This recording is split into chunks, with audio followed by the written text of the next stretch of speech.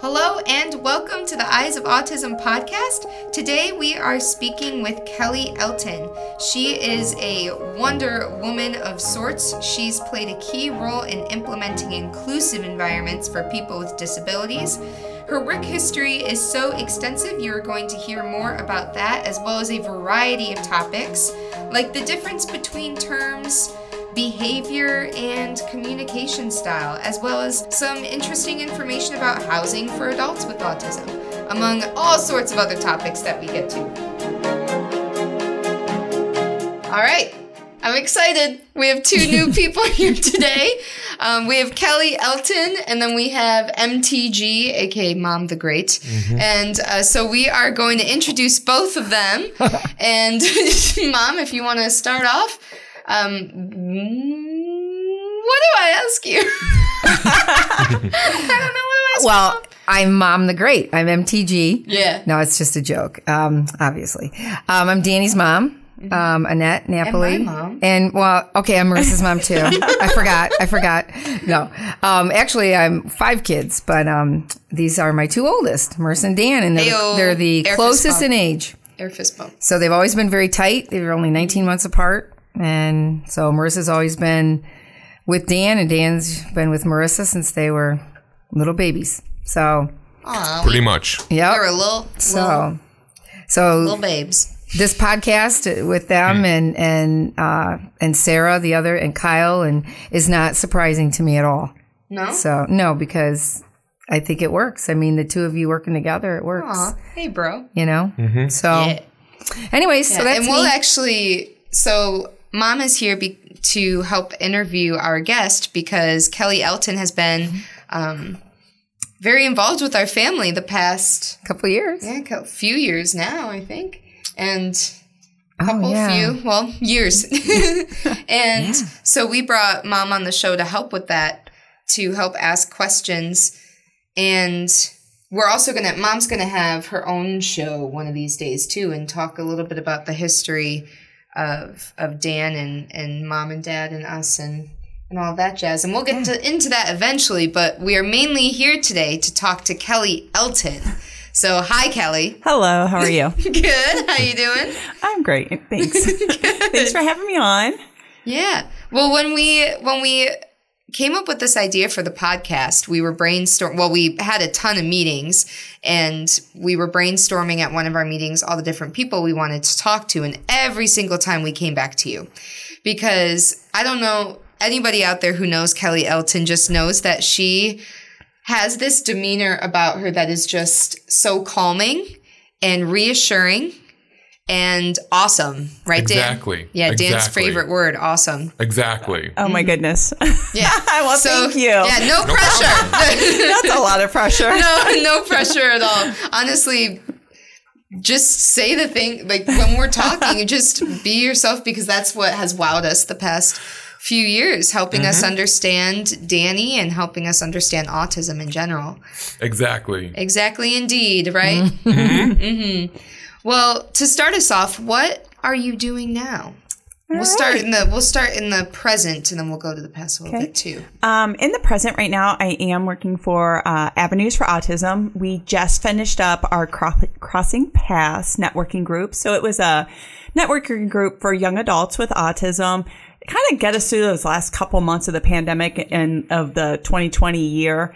And it was really great to see the young adults come together and share their shared experiences and learn from each other. And I really believe in the best way individuals can learn is from people with shared experiences. One fabulous moment I always talk about was how one young man who has had a job for a number of years then began talking to others about his job and encouraging them to get jobs and stuff. And so that was like one of the highlight moments I had with that. So I'm working for Avenues for Autism, and I'm helping them with some behind the scenes administrative work.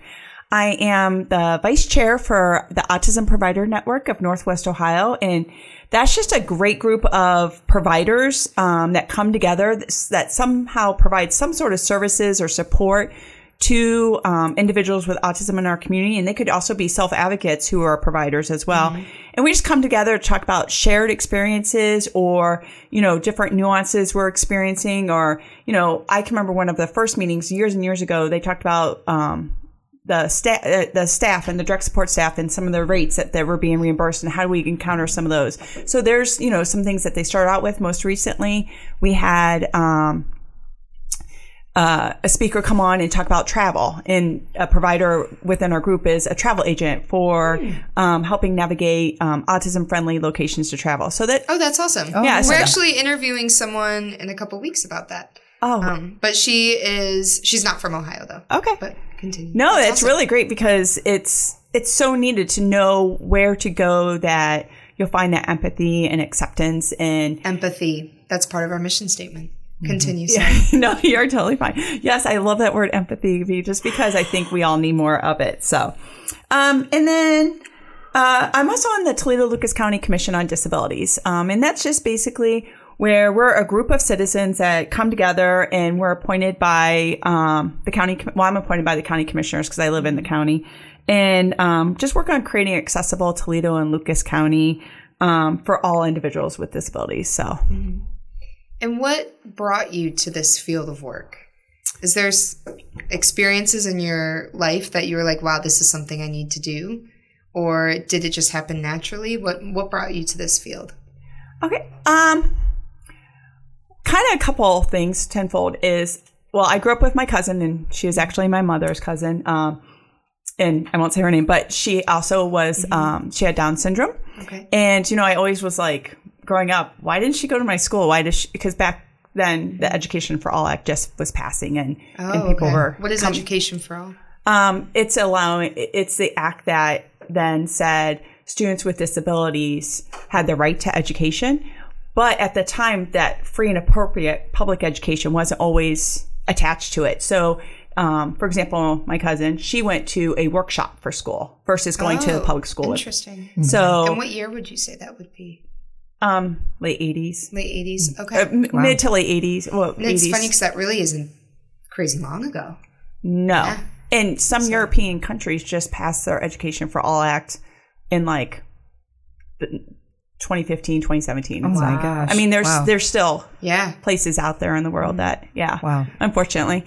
As you were saying, I'm sorry, you were talking about my cousin. Mm-hmm. So just, we were always friends growing up and really joyful. And so when we moved back to the area after my previous career, I really looked at, I worked for Bittersweet Farms. And the reason I sought that out is because I actually have my undergrads in exercise science.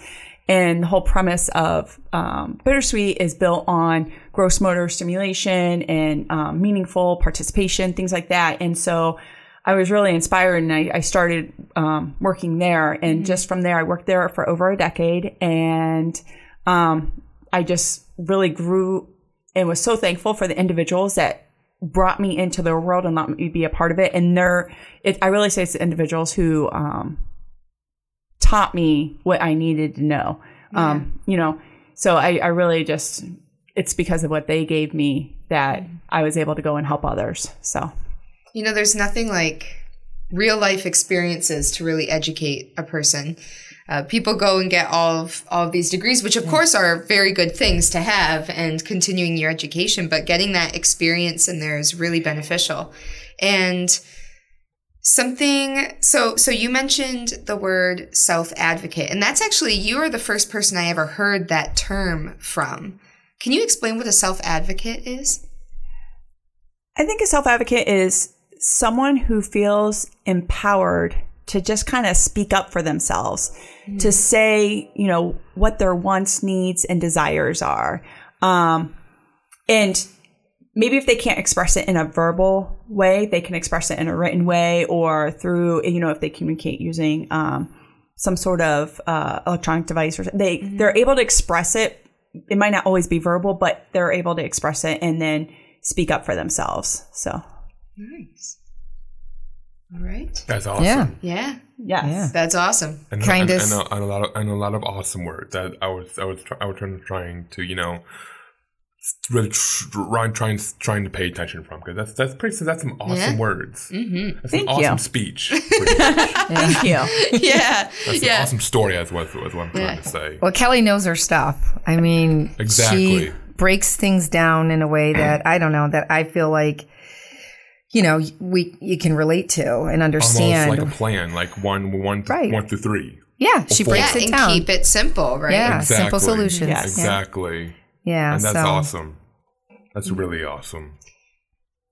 And I was going to say, just a lot of it is breaking down these barriers that society has put in place that are so senseless and needless. So it's really about, you know, when I talk about self-advocacy, teaching individuals that it's not anything from them or wrong with them. It's these crazy barriers that society has put into place, and how can we get past those barriers and, you know, break down those barriers that society has put. And what would you say, and not just you, but anybody around the table, but what would you say some of those barriers are? Because I feel, would a barrier be something like social media, stuff that's out there? How would you describe a barrier? I mean, when people say social norms, I see that as a barrier. Because what is a norm? Okay. I mean, to each of us, it's based upon our own shared experience. Mm-hmm. And so, you know, for example, I'm a certain generation. You guys are a certain generation.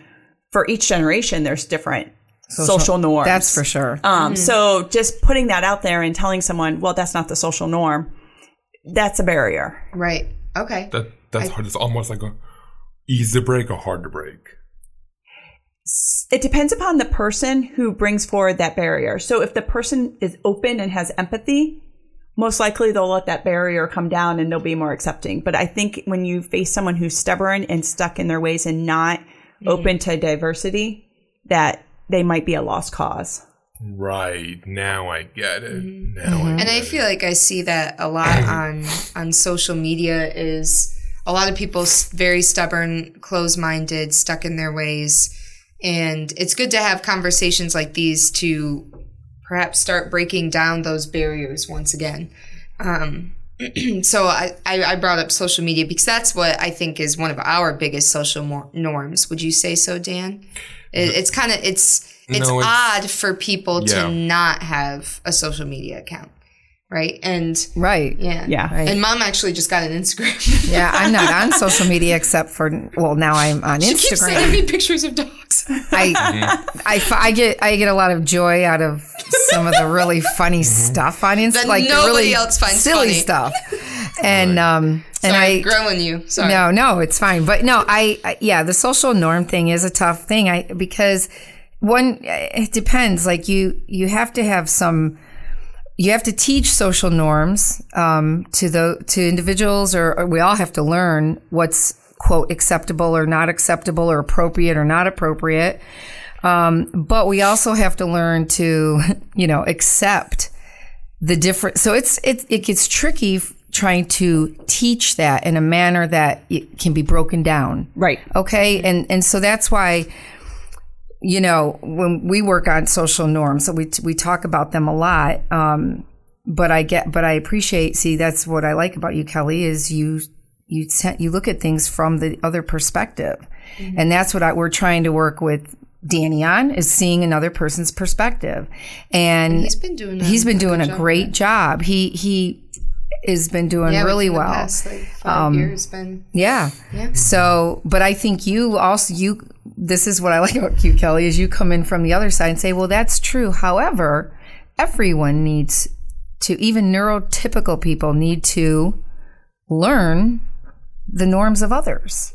Yes. Right? What is socially as long, you know, but there's a line there. I don't know. It's a tough thing. And there is a line there. And I mean, obviously there's some things that are just completely illegal and unacceptable. Right. But I think when you bring empathy in, just like your mission statement, you said, you can then have some teaching moments, and especially if the person's willing to be a part of those teaching moments and willing to say if something bugs them or not. You know, I think it's when someone does an action and someone's annoyed by that action and they just try to ignore versus just speaking the truth. Right.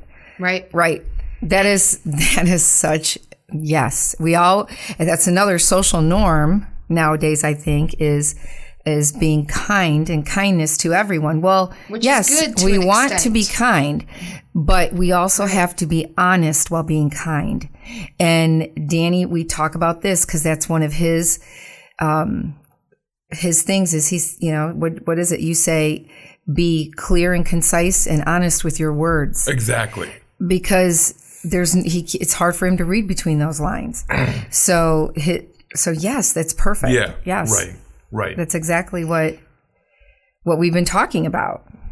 We actually talked a lot about that when we spoke with Tom Island in the last podcast as well, is if somebody, and it's so funny how it just comes up all the time because, and I'm just actually now realizing how much of a social norm it is because it's already come up in our first 2 interviews on this podcast. Right. Is the fact that people are very kind, and that is so great. It is good to be kind. Yes, but it is almost more important sometimes to just be honest in a kind way, but honesty, because if people are not honest and they're sugarcoating things, right, Danny, you don't like the word sugarcoat. We've talked about that. Mixed feelings. Mixed feelings about the word sugarcoat, and I get that. But then there's no learning happening. So how is a person with autism supposed to be expected to change their behavior if nobody says anything about it? Mm. Because then the people who are helping them don't know that that's a problem. Right? And so that is a social norm. Honesty needs to become more of a social norm.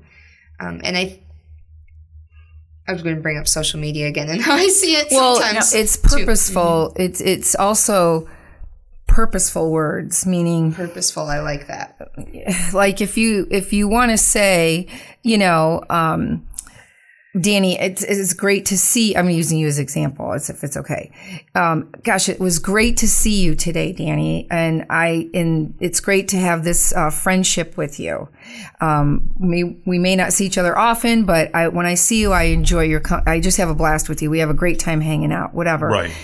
As opposed to maybe saying, hey, yeah, let's hang out again really soon. I love you. You're awesome. You're my best friend, and all that, because that gets all like mixed up. It's not clear enough. It's not specific. But it's kind. It sure is nice, and it feels really good, right? Exactly. Right. Exactly. Yeah. How do you feel in those situations when you're a little confused on the terminology people use? He shrugged. Just for our listeners, he shrugged his shoulders. No. Yes, I must admit it's kind of hard to tell and know the difference, but at the same time, I just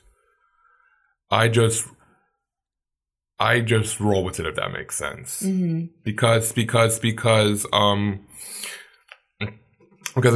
I know a lot of people, a lot of my friends are busy, mm-hmm. and that they're trying to live their lives, and they're honest with me, saying that yes, we're busy, we're moving, yes, we're doing this, we're doing that. This is endless, but I don't mind it. Mm-hmm. Because they've been honest with you about it. Exactly. And straightforward. Yes, exactly. You do have some great people in your life who do that, Danny. Exactly. Some wonderful people. Exactly. Well, I was going to say, can we go back to one thing? Just because I just want to interject. Mm-hmm. So I also hope that maybe we can teach the listening audience that not to call it behavior, sorry, mm-hmm. but it's a form of communication, and we all communicate. Okay. And, just because, I know a lot of people in the outside world say, oh, that's a behavior. Well, no, that's a way that they're communicating, and I communicate, and I have behaviors too all the time because that's good. That's, but it's the manner in which they're communicating, whether they're, I just listened to Tom's, when he would talk about he was repeatedly calling the young lady, mm-hmm. So that's not a behavior. He's communicating, and he didn't receive any feedback, so he doesn't know how to, he wasn't sure. He's trying to get the feedback. So, right. He needs the feedback. Mm-hmm. It's more about communication and stuff. And then I know a lot of the outside world puts that stigma on, especially on people with autism. Oh, that's mm-hmm. a behavior. No, it's a communication. We all communicate in some various forms. Yeah. I never heard it put that way, and that makes so much more sense. Exactly. So instead of using words like their behavior, it's like, oh no, their communication style. Yeah. Style. Okay. Exactly. I like that. Exactly. It's a fresh way of looking at it, and to get a different approach to how to help and how to give supports for that. Yeah. And for people who are just learning on how to support their friends and family with autism, I think it takes away some of that negative aspect that is always sometimes brought along into it, and helps them kind of refresh or rethink. Right. Exactly. Really that makes sense. It does. Well, I had a question. It's a very broad question, so answer it however you wish. But if somebody came up to you and just said, and they knew your line of work, and they said, I don't understand what autism is. I don't know anybody with autism. I've never really read anything. And they asked you, what is autism? And I know that is a very broad question. It is. But how might you answer that? Would you answer it by saying, well, that's a very broad question. And let me get you a cup of coffee. Mom would like coffee. Mom would very much how like much time do we, You have as much time as you want. I really, when people do ask me that, so you've been asked that before. Yeah. Oh, I'm sure. Okay. Yes. I think I asked her that. No, I'm just kidding. I tend to find out what perspective they're coming at it from, and why they're asking those questions. So, for example, I've had gen ed teachers with, they have no real training in their undergraduate years, and sometimes even with their master's in what is called special education. So, some of them I refer to Ocali, which Ocali has some autism internet modules, and it's like an Autism 101 course. So I'll refer them there. And also within there, they have the evidence-based practices for supporting someone with autism. And I'm a big believer in research and evidence-based rather than kind of this third-hand holistic kumbaya type things. I really like to have evidence, or sometimes there's not always research based, but there's promising practices. So they're gathering the research. It just hasn't been done enough. So sometimes I'll direct them there. If it's a family or it's a parent of someone who's newly diagnosed, I'll usually link them to another family that's maybe in some similar situation they're in. So sometimes it's teens who get diagnosed late in life. And I'll probably link them to a parent who has a teen and they have some years under their belt with navigating services. And, if it's someone early intervention, I'll link them to an early intervention parent just to try to get them with someone. I always believe in that shared experience. So who can best help them? Sure. And when you mentioned Ocali, is that related to OcaliCon? Yes. Like so that's the larger organization that hosts OcaliCon. Oh, okay, because we were there, right, Dan? Exactly, it was awesome. It was really awesome. We were there because of you. That's Kelly, right, and that's when you got us to it. with Tom, right? That's when you met Tom. Yeah. We met a lot of people through that OcaliCon, through that convention there. I was like, the word. Oh yeah, the con part. Pretty much. It's like Comic-Con. Yeah, like Comic-Con, Dan. Like Comic-Con. Exactly. That's one that we really have to go to soon. Yeah, we will. Right. I see you looking at me. Yeah, we look over at Kyle, our producer. There's 3 in August, 2 in September, 4 in October. Oh, we got to go. Pick some. We have to go. Now, San Diego is Thanksgiving weekend, so nobody's going, but still. Yeah, still. Okay. No, that's the one I really want to go to. Can I ask Dan a question? Yes. Oh, yeah. What costume do you wear? Costumes when you go to? We haven't gone yet. Yeah, I want to dress up as superheroes. Which one? Probably either Superman or Batman. Okay. Dan usually dresses for work when he goes to Comic-Con. Because usually he's working. Oh, yeah. Pretty much. Working those Comic-Cons. I do enjoy going to those when you're working in a booth and seeing Danny talk to people, and then just see him in his element, just talking to people, shooting the stuff, shooting the breeze about the breeze, about comics and Marvel versus DC. Yeah, pretty much. Okay, well, exactly. Going back to autism, and if somebody were to ask you, what is autism, and then you say that you would make connections between where they are coming from and then someone that you know, someone with experience coming from their shoes a little bit. Yes. Is that correct? And I appreciate that, and I think that learning by example and learning from experience, again, we go back to the learning because we're constantly learning. Yes. I think that's admirable, and that makes sense, right, Dan? Right. Right, Mom? Yeah, it sure does. And so to give a little background to our audience as well, so a few years ago, Kelly helped us host these autism seminars. We called them seminars, but really it was pre-COVID. It was pre-pandemic, and it was when people could stand in a room together. And so we would have our living room just full of people.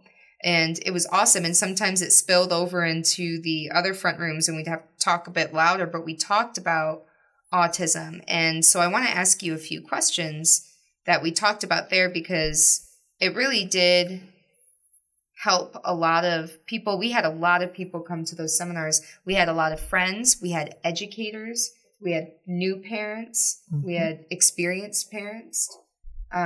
All ages. All ages. And I think that some of the things we talked about would be very beneficial to talk about now and actually have a recording with it, right? Mm-hmm. So one of the things that we talked about is executive function. And what is executive function? Let's start there, kind of. Oh, yeah. Yeah. I mean, I know, but you can explain it better.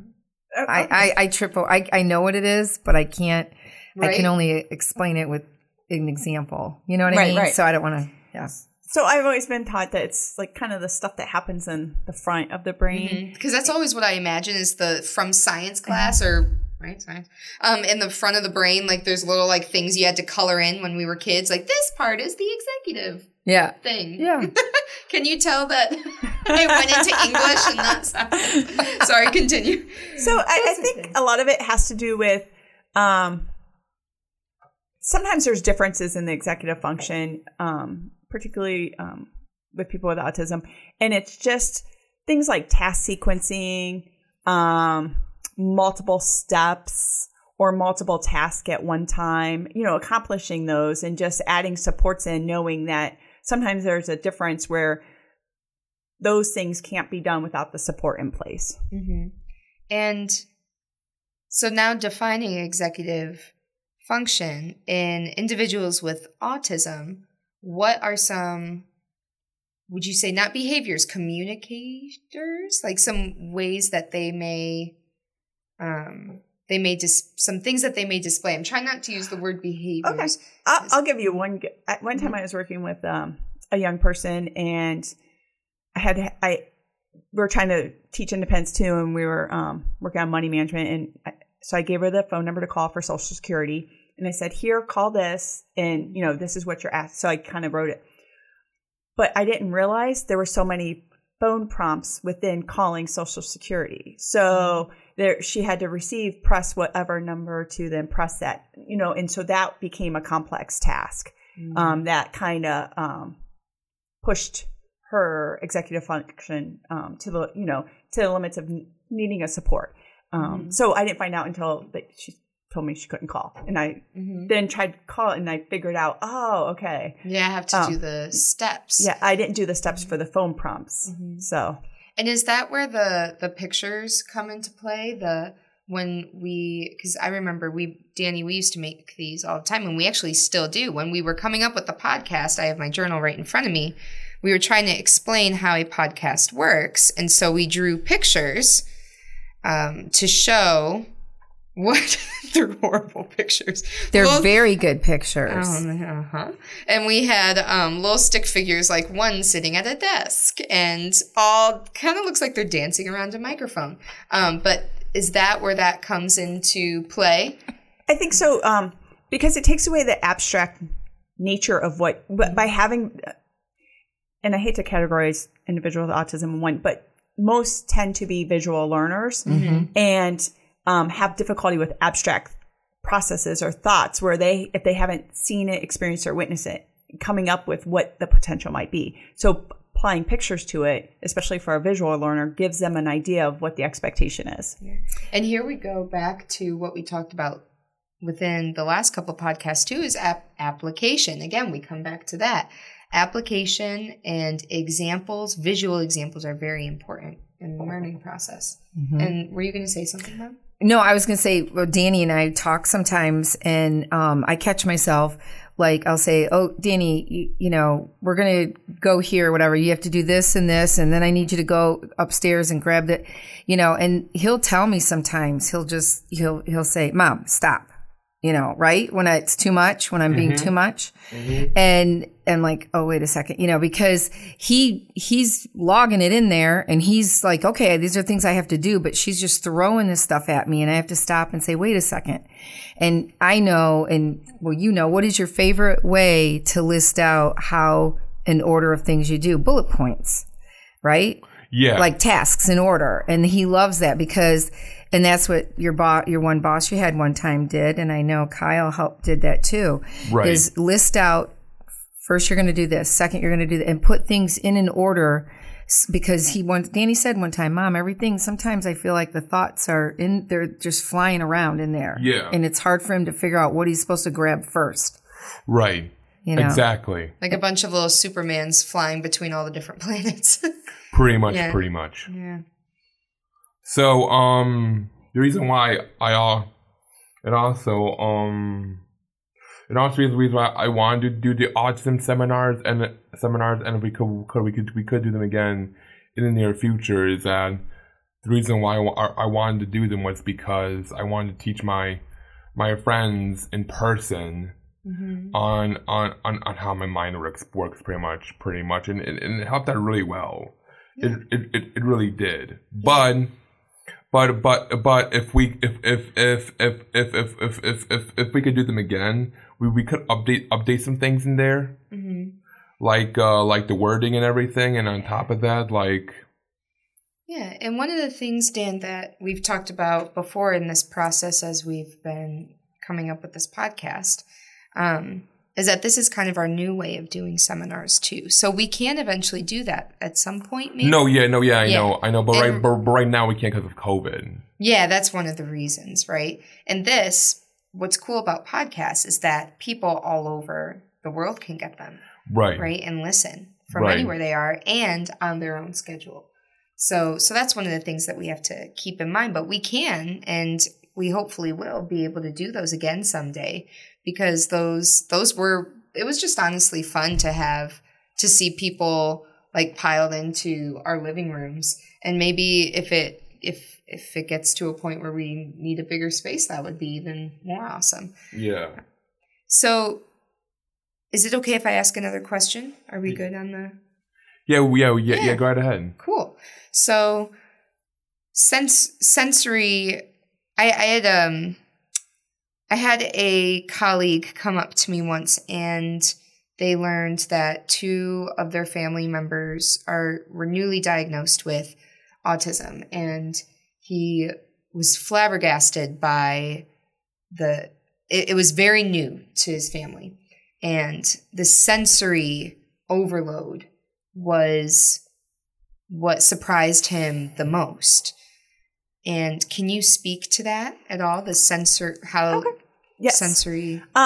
For everyone, it's different, right? Even for mm-hmm. your senses, my senses, completely different. But sometimes some individuals with autism have heightened senses or lowered senses, and heightened senses means if there is, for example, ants crawling on the wall, the lights that are humming, mm-hmm. They can hear those at profound levels because it's so loud to them.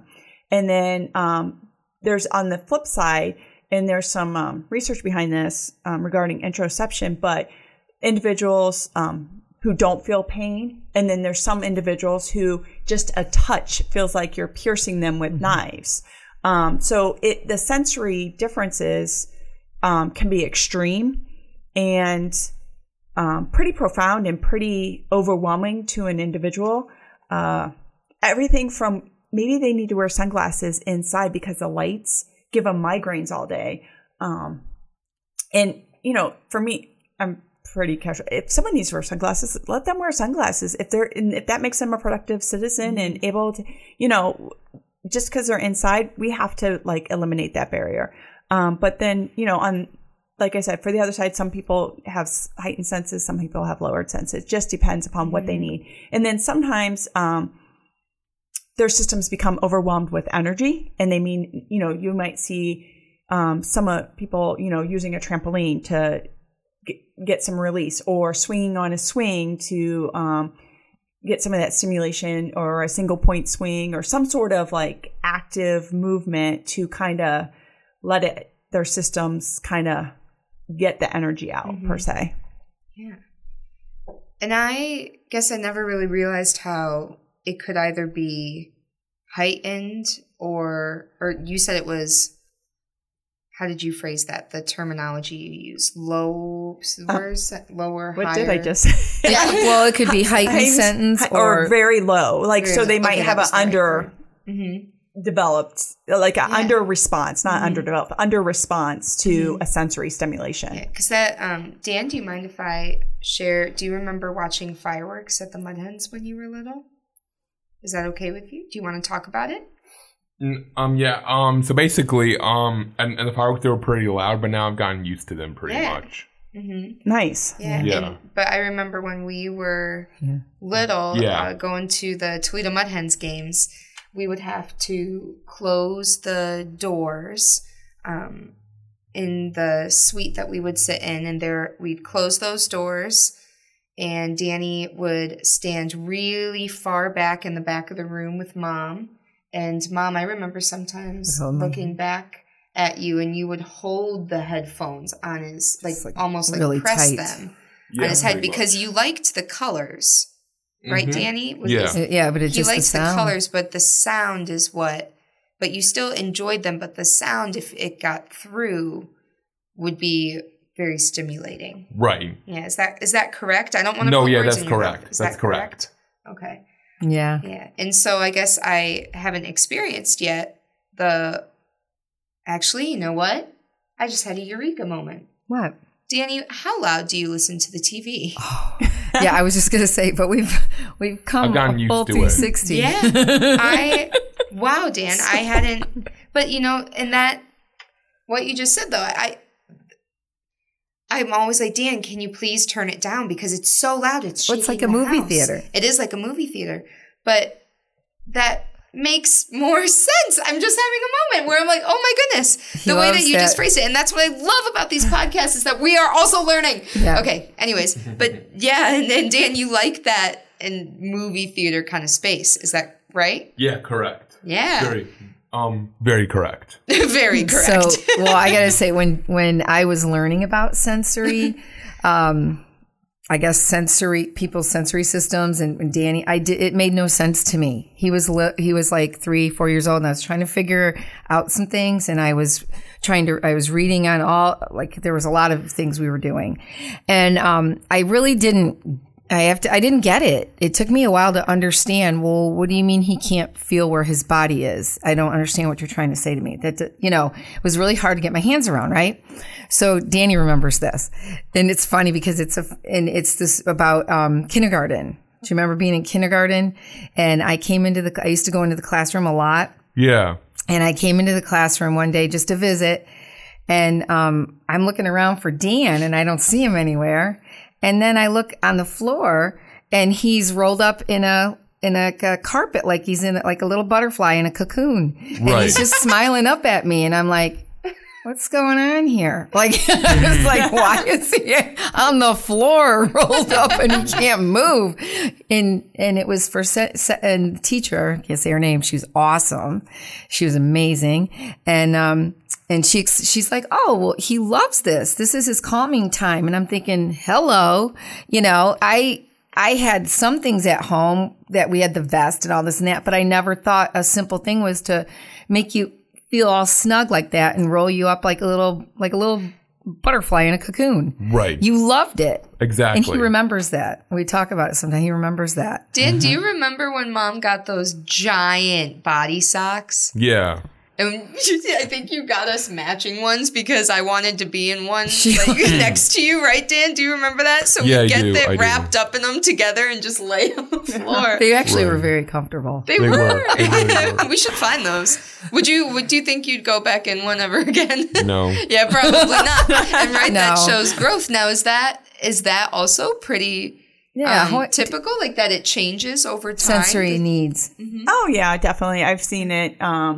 I guess it's just natural even for everybody, sensory needs. Or that maybe sometimes, even if the individual might still have a sensory need, they find other ways to create it as they get older, just so that, that it fits their timeline as to where they're at in their life. But, I mean, I've known adults who've taken up running, but that's a great, because that's something else they were doing in order to, offset not having some of that sensory equipment that fits them as an adult. So, or other forms of exercise So it doesn't really go away so much as you learn how to incorporate something into your life, but some might say it goes away and I brought up interoception. There's some different training through an occupational therapist, and they're working on teaching more mindful. I don't know how to really describe it, but it's kind of teaching individuals to learn about their senses and better understand it. I know they've had great success in teaching those who haven't really experienced pain to actually then acknowledge or have some sort of pain, and I mean in a meaningful way that, when they never experience pain, they could injure themselves significantly and not know they're injured. Right. I just read an article about that. A young woman who her pain indicators, I don't know the terminology, but were completely, she didn't have them. So she didn't know if she was totally hurt, broke her leg. She didn't realize. And that's funny that you bring that back up because I wrote it down because I wanted to ask you about it. It was a buzzword for me. I was like, I wonder what that is. So interoception. Am I saying it correctly? Yes. Interoception, what is that? I only know small tidbits, but I can definitely direct you to the right people. Oh, good. And I believe the lady's name is Kelly Mayer.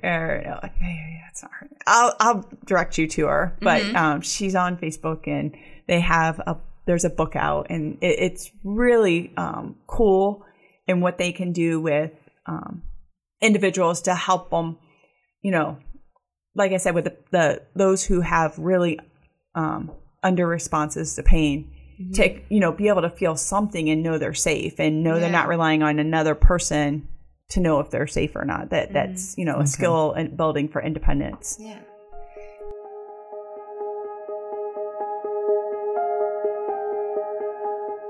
This has been part 1 of our interview with Kelly Elton. But the interview just went so well that we are adding a superpower episode on Wednesday where you will get to hear the second half of our interview. So stay tuned for that and listen in. In the meantime, please go to our website, eyesofautism.com. There you are going to find a variety of materials. You'll find our podcasts. You will also find lesson plans and activities to connect to each podcast, as well as a contact page, a little bit about us, and feel free to reach out with any questions, any ideas. We are ready for them, and we will talk to you soon. Rock on. The Eyes of Autism podcast is brought to you by the Eyes of Autism team, Marissa, Danny, Sarah, and Kyle. Our theme music is Metropolis Daybreak by Cody Martin. Find out more at eyesofautism.com.